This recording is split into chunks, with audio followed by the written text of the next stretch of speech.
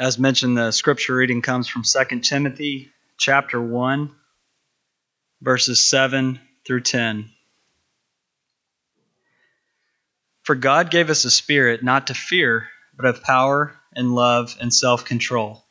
Therefore, do not be ashamed of the testimony about our Lord, nor of me, his prisoner, but share in suffering for the gospel by the power of God, who saved us and called us to a holy calling, not because of our works, but because of his own purpose and grace, which he gave us in Christ Jesus, before the ages began, and which now has been manifested through the appearing of our Savior, Christ Jesus, who abolished death and brought life and immortality to light through the gospel.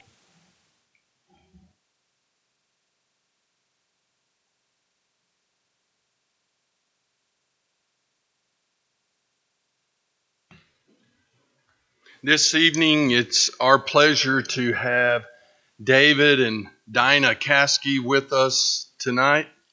In case you are not aware, David is a missionary to the Bahamas that Graber Road has worked with and supported for a long time. So at this time, it's my pleasure to introduce David, and we'll receive your report now.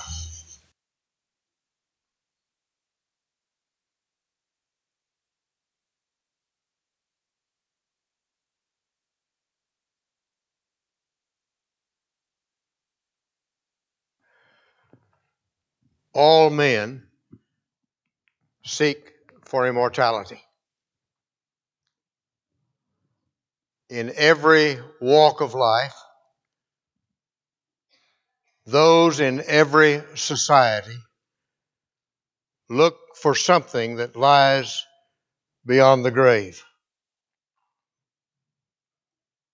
Alan, I've never walked through a cemetery with somebody who said to me, "This is what I've lived my life for, so that I could have a plot on this hill with a stone with my name and 2 dates with a dash between them."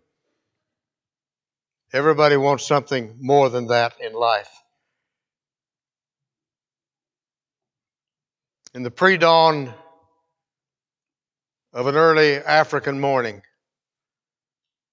a young boy prepares his breakfast. A cornmeal mush type thing that he calls posho. He takes a portion of that and puts it in a special dish, slips out of his mud hut and into the edge of the forest. And there at the foot of a sacred tree, he places his offering and bows his head and offers thanksgiving to the spirits of his ancestors, hoping that they will receive this portion and welcome him when his life is over into their realm. He'll return later in the day, seeing the food is gone, never thinking that it was devoured by wild animals, but believing deep in his heart that it was eaten by the spirits of his ancestors, and they have found pleasure in his sacrifice. He's seeking immortality, but immortality is not found in heathen superstition. In the Egyptian room of the British Museum in London, England, one may see the mummified remains of men who lived and died before Western civilization was even born. Their names had gone down into silence when Abraham chased playmates up and down the alleyways of Ur of the Chaldees. Their names had been forgotten when Moses first saw the moon rise over the mighty Nile. Yet by some lost marvel of skill and science, their bodies have been preserved and brought down through millenniums for living eyes to see. They strove to beat the grave. They strove for immortality. But immortality does not lie in chemistry. I once walked with an old Italian through the galleries of Genoa's Camposanto, a great cemetery. One is spellbound by the marvels of those statues wrought in flawless Parma marble. Statues that were carved by such masters as Oringo and Monteverde. Art so meticulously perfect that it shows the wrinkles in the aged face of an old man and the sewing in a small boy's scuffed shoe. Among all of those statues, there was one that stood out to me more than all of the rest. It was the statue of a little peasant woman. Her shoulders were bowed with the toil of years, and in her arms she carried loaves of bread and strings of chestnuts. The guide told this story. He said, for 50 years, this woman was a familiar sight on the street corners of Genoa. In the heat of summer and when the icy blast would come down from the Alps in the winter, she would stand on the corner and peddle her wares, bread and chestnuts. And all of the time she nursed in her heart a strange desire. Finally, near the end of her life, it was enough. She took the savings of a lifetime and sought out the home of Monteverde, the great sculptor. Her request? That I be carved in imperishable marble, so that when I lie down for my last and final rest, I can look out over the streets of the city that I've known and loved. And so today she looks with eyes that can't see the bustling thoroughfares of the modern city of Genoa. She listens with ears that do not hear the tread of passing feet. And beneath that statue lies the dust that was one time a human being that sought desperately for immortality. But immortality does not lie in stone. Everybody wants immortality. Even those who live their lives not thinking they want it. Robert Ingersoll, the renowned atheist and agnostic, reached the end of his life and he cried out on his deathbed, "Oh God, if there be a God, have mercy on me and my soul if I have a soul, and deliver me from hell if there be a hell."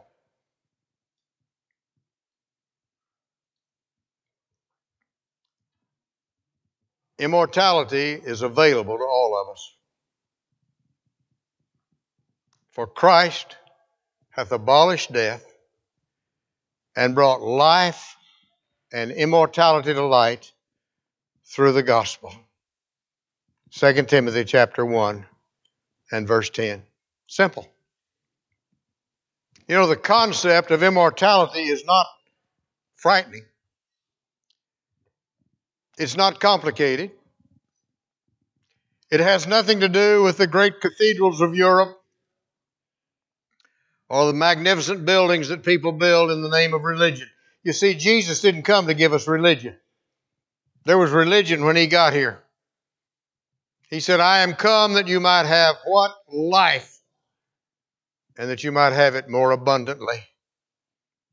And he offers through the gospel immortality, eternal life. That word gospel just means good news. And the good news is pretty simple. It's that Jesus came as the Son of God and gave his life for your sins and mine. He died for us. He was buried in the tomb of Joseph of Arimathea. And on the third day he arose from the grave, victorious over death. And then shortly thereafter ascended back to the throne of God on high, that he might prepare a place for us as his children. And he encourages us to find immortality through the gospel, and simply enough, that is found by reenacting the death and the burial and the resurrection of Jesus Christ. That's done through baptism. You know, we remember the things that we do far more than the things that we say. We remember the things that we accomplish in life more than simply the things that we read about. You learned how to drive not by reading the Texas Department of Public Safety's little book on driving. Some crazy person got in the seat beside you and taught you how to drive. I learned to fly an airplane when somebody crazier than that got in the seat beside me in an airplane, and I took off and started flying. I didn't learn to fly by reading a manual on how to fly. You remember reenacting the death and burial and resurrection of Jesus Christ in your baptism, don't you? You remember that time when you were baptized, you'll never forget it. You see, our sins have separated us from our God. And you did he make alive who were dead through trespasses and sins. Being dead in sin, we are buried with Christ in baptism. And there we come in contact with the blood of Jesus Christ that washes away our sins. And we rise to walk in a newness of life, and we live with the hope of immortality. It's that simple. It works in the Bahamas. It works right here in this community. It works in Africa. It works in the Philippine Islands. Wherever people are who are responsive to the gospel, they become recipients of immortality. Isn't that beautiful? Simple, easy. Don't have to have a PhD to understand it. Don't even have to have any particular education to understand it.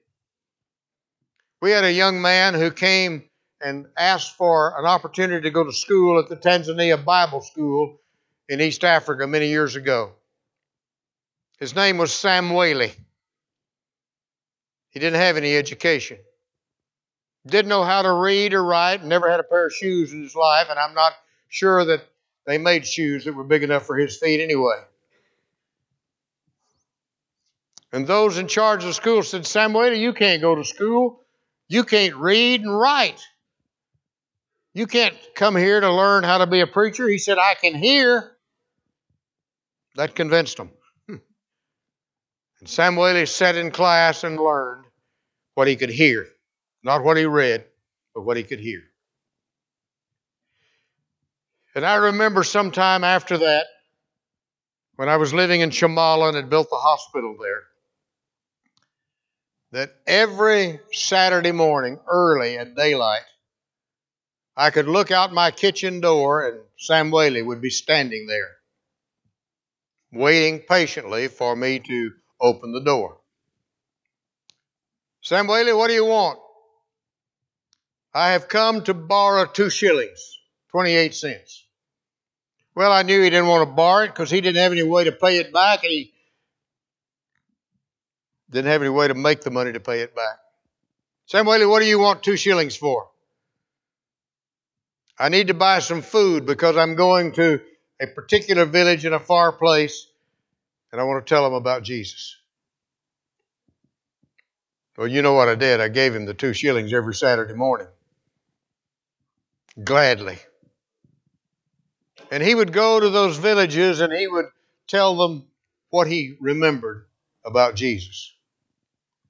He would tell them how Jesus had come to this earth as the Son of God to die for our sins, and that through baptism he offered us salvation and immortality. And then he would return and he would tell some of the other students, I went to such and such a village and I told them everything I know. You need to go and continue to teach them. And today there are congregations all over that part of the country They were started by an illiterate young fellow by the name of Samuel, who knew that Jesus died for his sins, was buried, and was raised from the dead. And Samuel will face immortality because of that knowledge that he had, despite the fact that reading and writing was not a part of his lifestyle. You see, the gospel is that simple. It is the demand of Jesus that all of us come unto him. He said, all you that labor and are heavy laden, come unto me, and I'll give you rest. Take my yoke upon you, and learn of me, for I am meek and lowly at heart, and you shall find rest unto your souls. He wants us to reenact, through faith, his death, burial, and resurrection. That's the gospel. People say, well, I read the New Testament, don't understand it. Well, it's not that difficult. The New Testament asks and answers 4 simple questions. The first one is, what must I believe in order to be saved? What must I believe in order to have immortality? Matthew, Mark, Luke, and John tell us that we must believe that Jesus is the Christ, the Son of God. That he is not only the Son of God, but that he is God's ambassador. He's the Christ. He is God's spokesman. The Hebrew writer said that he is the author of eternal salvation, and that word author in the original language means trailblazer. Jesus not only told us how to live, he blazed the trail to show us how to live. I remember when I lived in Africa that we would go into certain areas and we would have to blaze a trail for others to follow. We usually did it, believe it or not, with toilet paper. We would take a roll of toilet paper and tear off a piece and hang it on a thorn bush. And then 100 feet down the road, we'd put another piece. And 100 feet farther, we'd put another piece. And those who followed behind could follow that trail that had been blazed to the place we were going. And that's what Jesus is. He is the author of eternal salvation. He is the trailblazer. He came from God, lived among men, was tempted in all things like as we are, yet without sin. And he blazed the trail for us as the author of eternal salvation. And he encourages us to be recipients of immortality through our obedience to the gospel. The second question that the New Testament answers is, what must I do in order to be saved? And the book of Acts gives us example after example of what people did. Through their faith in Jesus Christ, they were baptized for the remission of their sins. You remember Saul of Tarsus? Jesus appeared to him on the road, blinded him, sent him into the city to wait and be told what to do.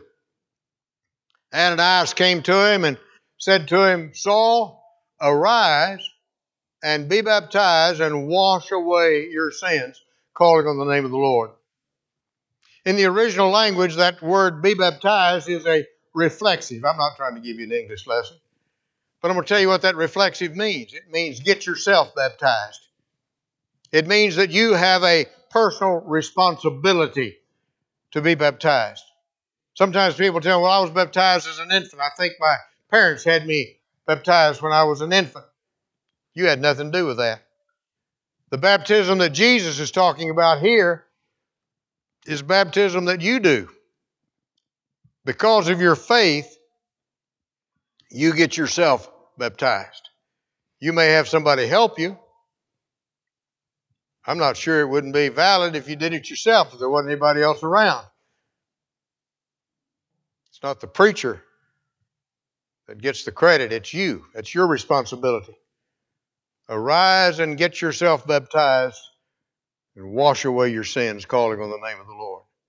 And then we have a third question. How must I live as a Christian? What is my responsibility? What about the church? And from the book of Romans to the book of Jude, we read the answer to that question. It tells us about living as a Christian so that immortality can be ours. And then the final question is, what is my reward if I have that immortality, if I am saved? And the book of Revelation says, "Be thou faithful unto death, and thou shalt receive a crown of life." So that's the questions that are asked and answered by the New Testament. But it's the gospel that brings immortality. It's the gospel that comes out of this book that tells us about the change of life that brings us to the Lord. Many years ago now, probably 28 or 9 years ago, don't remember exactly when, I was teaching in the Harding School of Biblical Studies, both in Nassau and in Freeport. We had two campuses, and every other weekend I taught in one of those campuses. I would go in on Fridays, Friday night. We spent 4 hours in study, and Saturday morning 4 hours in study. We demanded that our students dedicate 2 years of their weekends in the 20 courses that were offered through the curriculum. And all of our elders and many of our deacons and a lot of our Bible teachers are graduates of the Harding School of Biblical Studies in the Bahamas. I remember one day I landed, tied the plane down, and walked across the ramp, and there was a great big mountain of a man waiting at the gate. He said, "Are you Brother Caskey?" And I said, "Yes, I am." He said, "Well, I'm your bodyguard." And I said, "I didn't know I needed a bodyguard." And he said, "Yes, my name is Warrior." And he said, "We have had some problems in Freeport with gang activity, and it's been directed toward the people who come here as tourists." He said, "I know you're not a tourist, but you look like a tourist." And he said, "We want you protected." And he said, "We have a car waiting for you, and 2 of us are going to serve as your bodyguard, and we're going to take you to where you're staying, and we're going to be with you until you get ready to go back to Abaco. But," he said, "before we take you to that place you're staying, we've got 9 men that are waiting for us over at the beach. And we want to go over there, and we want you to baptize the 11 of us." I had some questions. What happened? They said, "You remember your radio program, Search for Truth, and how at the end of that program you offer a free Bible and Bible study." He said, "We were listening to that program in our gang headquarters, and we ordered those Bibles and Bible studies, and we began to study them in our meetings." And he said, "There are 11 of us that want to be baptized." So we went to the beach. I baptized these 11 men. I took them over to the church building and introduced them to one of the preachers. I taught my class that night and the next morning, and I flew back to Abaco to preach on Sunday. I won't say I forgot about it, but I sort of lost track of these 11 men. A number of years later, in fact, not long ago, I was in Freeport holding a meeting. And a very pretty young lady in her mid-20s came to the front where I was standing. She said, "Brother Caskey, my father is blind, but he wants to greet you. His name is William. And I wonder if you would come and greet him." I said, "I'll be glad to." And I went back to the back, and there were about 3 or 4 rows of people that were obviously sort of sitting together back there. And one of them was this blind man. And I said, "William, I'm glad to meet you." And I reached and felt for his hand. And he said, "Brother Caskey, you know me. But you don't know me by William. You know me by my old name, Warrior." He said, "This is my daughter and her husband, and they're Christians." He said, "My wife died a year ago, and she was a Christian. I'm staying with my daughter and son-in-law now because of my blindness, and they take care of me." And he said, "All of these people here are the families of those other 9 men that you baptized on the beach that day long ago." And I thought Isaiah 55 and verse 10. My word shall not return unto me void, but it shall accomplish the purpose for which I sent it. The word of God had found its way into the hearts of those 11 men, and then had continued to grow in the hearts of their families. And now they filled about 3 or 4 pews in the back of the building. The Word of God contains the gospel and brings about salvation. Warrior died about 2 years ago. Complications of all kinds. But I want to challenge you with something. When God gets through with you and your time on this earth, and you have stood in judgment before the judgment seat of Christ, and you've heard the words, well done, thou good and faithful servant, enter thou into the joys of thy Lord.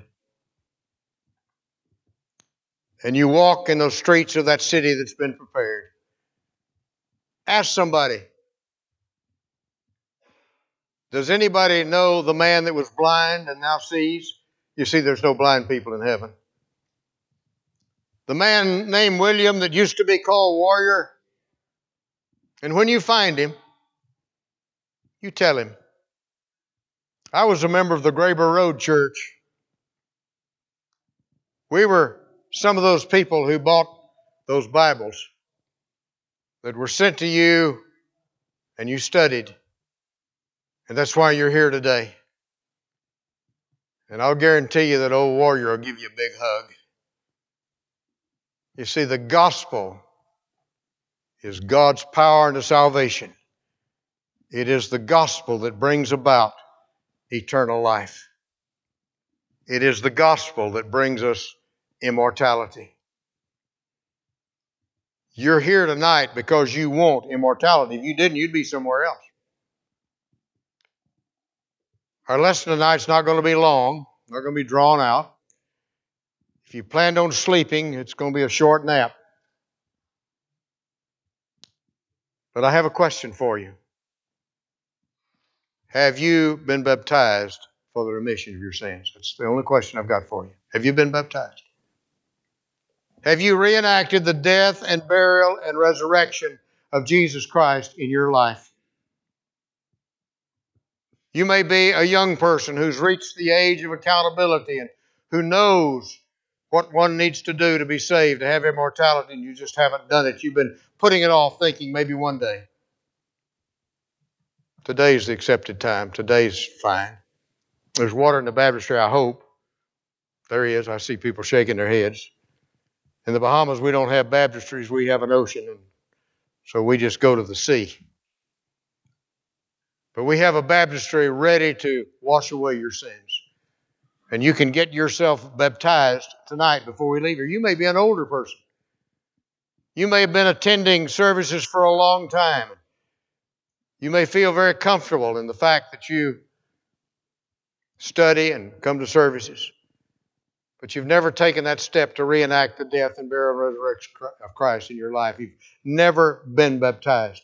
I don't want you to leave here tonight without the hope of immortality. It's too important. So we're going to give you that opportunity in just a moment. It could be that you have a burden on your heart, something that weighs heavily, and you've been praying about it, and you'd like to have some others pray with you and for you. We'll do that. It may be that there's sin in your life and you want forgiveness, and God promises forgiveness. It may be that there is a loved one of yours or a friend who needs prayer, and you want to pray a prayer of intercession for them. We'll pray with you and for you in that regard too. And so we're going to sing a song in a few minutes. We normally call this an invitation song. Don't know exactly when that started. I understand it started back in the 1800s, but that was before my time, so I don't know exactly when. Some preacher started it, and it sort of caught on. Nothing wrong with it. Pretty good deal. A lot of the services then were held outside, and it was dusty, and they used to put sawdust down the aisles to get the dust down, and it got to be called walking down the sawdust trail. And we have invited over the years people to come to the front when we offer an invitation song. Come to the front, and there'll be somebody here, preacher, maybe some of the elders here to help you. And we want to invite you to come to the front. Well, that's fine. But you ever thought somebody might be a little bit intimidated in front of a lot of people, some of whom they don't know, to come to the front? You know, I'd like to do that, but I'm a little bit intimidated by that. We're going to make it easy for you tonight. If you'd like to be baptized, or if you have need of prayer in your life, when we stand to sing, all you have to do is just raise your hand. I'm going to ask the preacher and the elders of this congregation to come down here to the front and into the sides, into the side aisles if necessary. Keep an eagle eye.